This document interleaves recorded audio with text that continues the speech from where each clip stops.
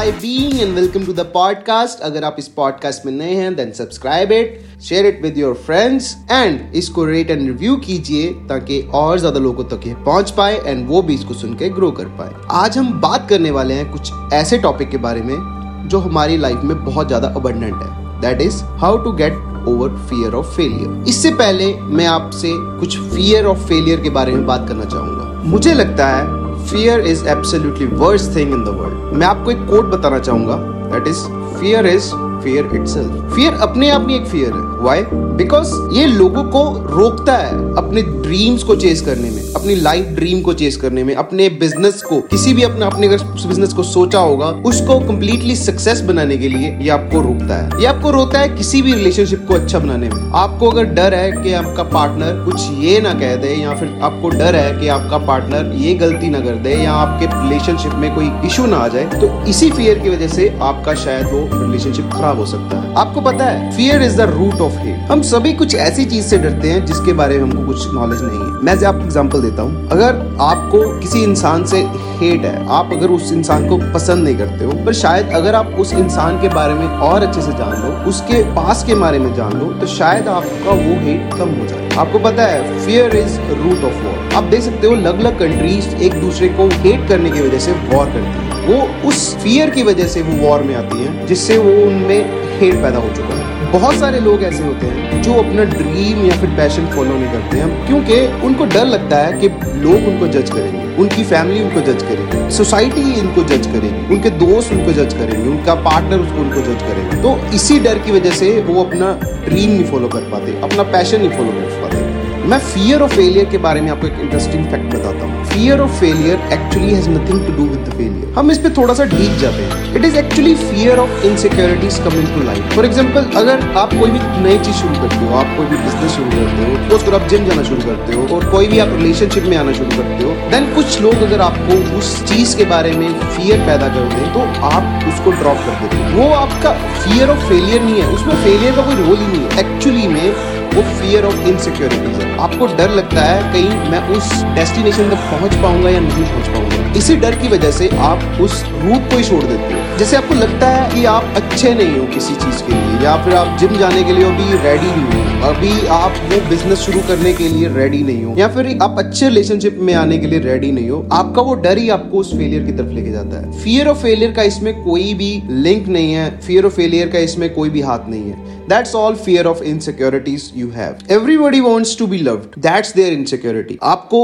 कई बार लगता है आप किसी फ्रेंड्स के साथ हो, आप कुछ ऐसी चीज ना बोल दो जो उस फ्रेंड को बुरी लग जाए ताकि वो आपको प्यार करना छोड़ दे, या फिर आपको लगता है कि आप किसी क्लाइंट के साथ हो, आप उनको कुछ ऐसा मत बोल दो ताकि वो डील को ही ना अबॉर्ट कर दे। तो यही इनसिक्योरिटीज की वजह से आपको डर रहता है कि आप गुड एनफ हो या नहीं हो। मैं आपको एक और इंटरेस्टिंग फैक्ट बताता हूँ। जब भी आप किसी काम को बिगाड़ देते हो तो वो फेलिंग नहीं होता। Failure is not final. I mean it's just a function of success. Think about it. Failure is not final, it's just a function of success. Failure is a part of success. आप किसी चीज में तभी fail होगे अगर आप उस चीज को गिव अप कर दोगे। अगर आप किसी चीज को रिपीटेडली करते रहोगे और उस पे गिव अप नहीं करोगे तो आप कभी भी उसमें फेल नहीं हो सकते। Get back up and keep going. अगर आप कोई भी एक सक्सेसफुल पर्सन देखते हो, वो कोई भी हो सकता है आपके लिए एक बॉडी बिल्डर सक्सेसफुल हो सकता है, आपके लिए एक बिजनेस टाइकून सक्सेसफुल हो सकता है, आपके लिए एक अच्छा रिलेशनशिप, अगर आप किसी अच्छे रिलेशनशिप को देखते हो